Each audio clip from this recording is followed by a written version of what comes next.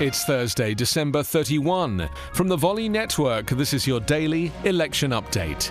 I'm Anthony Davis. Republican Senator Josh Hawley said yesterday he will raise objections next week when Congress meets to affirm President-elect Joe Biden's victory in the election, forcing House and Senate votes that are likely to delay but in no way alter the final certification of Biden's win. Donald Trump has, without evidence, claimed there was widespread fraud in the election.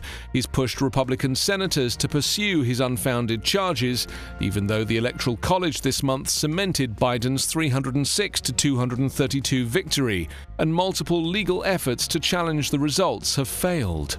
Senate Majority Leader Mitch McConnell has all but shut the door on President Donald Trump's push for $2,000 COVID-19 relief checks, declaring Congress has provided enough pandemic aid, as he blocked another attempt by Democrats to force a vote. The GOP leader made clear he's unwilling to budge, despite political pressure from Trump and even some fellow Republican senators demanding action.